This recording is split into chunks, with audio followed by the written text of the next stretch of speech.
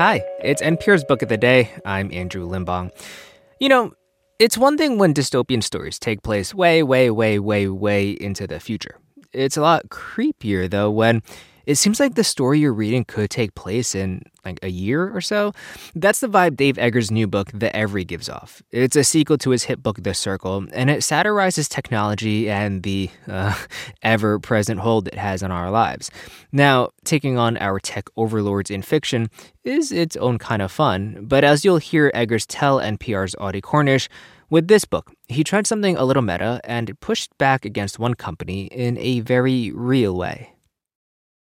Dave Eggers' new novel, The Every, is set in a not-so-distant future where a ubiquitous tech giant called The Every is reaching deeper and deeper into people's lives. To publish and distribute the book, Eggers said he tried to skirt one of today's giants, but that was no easy feat. You can print a book, and then you got to distribute it. And the distributors, almost all of them have deals with Amazon where any book that they distribute, period, is distributed on Amazon. So to work outside of them is like taking not just the back roads, but taking the dirt roads off the back roads, off the highway to get goods to your customers. And so this is being sold at maybe 1,000 or so independent bookstores. And even then, it's just the hardcover. Just the hardcover is being sold that way. And that's the only thing that we could really control. It's interesting. The book, there's sort of Easter eggs and jokes about tech throughout, including even the length of the book, right? Well, it was funny. I wanted there's all these things that are determined by algorithms there, like what's the ideal type of movie. So I said at some point that the ideal length for a book is 577 pages, which is the length of this book. But, I do think that we're in this time where we're so comically addicted to numerical assessments of things. Like, this movie is a 78.3. And I just saw a kid's essay the other day that had been given an 82.19 by their teacher. And I don't know how this is determined, but I think that, I try to sort of treat it with a light touch and sort of point out the comedy.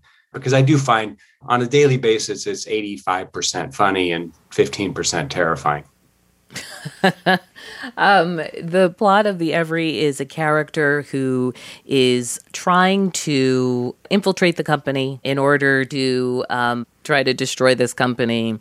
One of the ways this character does it is to find a way to pitch ideas that are so outlandish they could never possibly be put out in the marketplace because they think like, oh, well, someone will rebel. Right. And there's a couple really fun ideas here.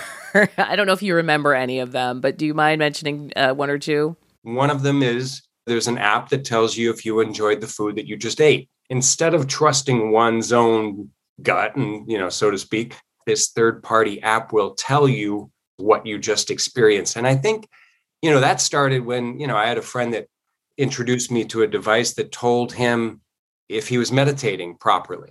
So it was like somehow a bell rings when he's meditating to the satisfaction of the device. And I think that we've gotten away from maybe trusting ourselves and trusting our bodies or trusting what we know about ourselves. Well, through the book, it's pretty clear you believe that we're grasping for certainty. Yeah. And so we'll almost give away the farm, so to speak, our rights or our privacy. Yeah. If it means that we can get a number that gives us confidence that we're doing it right. Right. And in the end, it's totally understandable. We all struggle with the uncertainty of the world and all the chaos around us. And that it ends up with this monopoly promises at the end that they will tell you whether you are good. And they will boil it down to a 3-digit number called the sum num. And that does hold a certain appeal. Am I good? Yeah, you're an 893, which is, anything over 780 is pretty good. I mean, it's very similar to our credit scores already that we don't push back against, even though they are dystopian, terrifying in their power and completely opaque and unfair.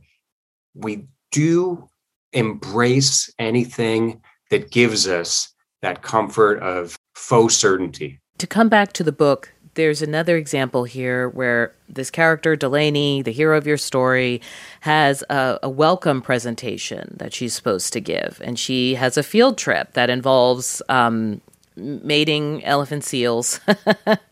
And everything goes wrong, so to speak. But what's interesting is what happens after, where people have so many complaints about what they experience that she has to participate in something that you describe as a cross between a judicial hearing and an encounter group. Yeah. And I just want to read this one clause where it says, each time a new person spoke, that person felt it necessary to be more emotionally maimed than their predecessors, to reach deeper into history, theirs personally or that common to humanity, for comparisons to what had happened or how they felt about it. Yeah. They go on this trip, which is just a beach down near Point Reyes, and she thinks it's going to be this beautiful, joyous encounter with nature. But the folks on this bus trip, I think, are so maybe neurotic about, their impact on the world. Like, is it okay to step off the bus? Is it okay to be in this place in relation to the elephant seals?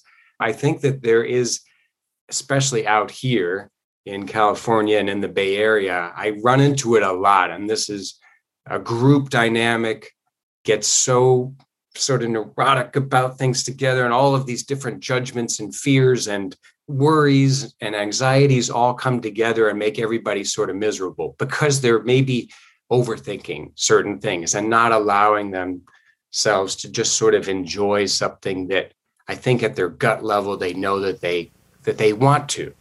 It also sounds like the criticism, though, that especially like conservatives make about liberals or progressives specifically, like it does smack of that kind of like snowflake, too sensitive, moral injury Olympics. Like there's a way where your criticism actually like falls in line maybe with people that you don't consider yourself aligned with. And do you actually see some value in some of that critique, that people are too sensitive? Well, I think that surely sometimes we can get ourselves a little bit boxed in. So I'm taking on that, which is like something that I think we all deal with, which is like, how do we live more virtuously in relation to the environment without having to sort of, drop everything and change our lifestyle completely. At the same time, like to answer your question, yes, I think that sometimes these group dynamics, it becomes, I think, an infinitely bigger issue than warranted. And I think that sometimes I'm always about, I believe that people should really start from a place of mutual love and forgiveness, as corny as that sounds. This is like an old hippie idea. And what attracted me and kept me in San Francisco all these years is just this presumption of love, I guess, for our fellow human. And I think when we embrace and enact sort of biblical judgment upon each other for something like an elephant seal field trip, it's not coming from that place of like mutual love, respect, and the assumption of goodwill on each other's behalf. Well, Dave Eggers, thank you so much for speaking with me. Thanks so much, Audie. It's been great to talk to you. Author Dave Eggers, his new novel is called The Every.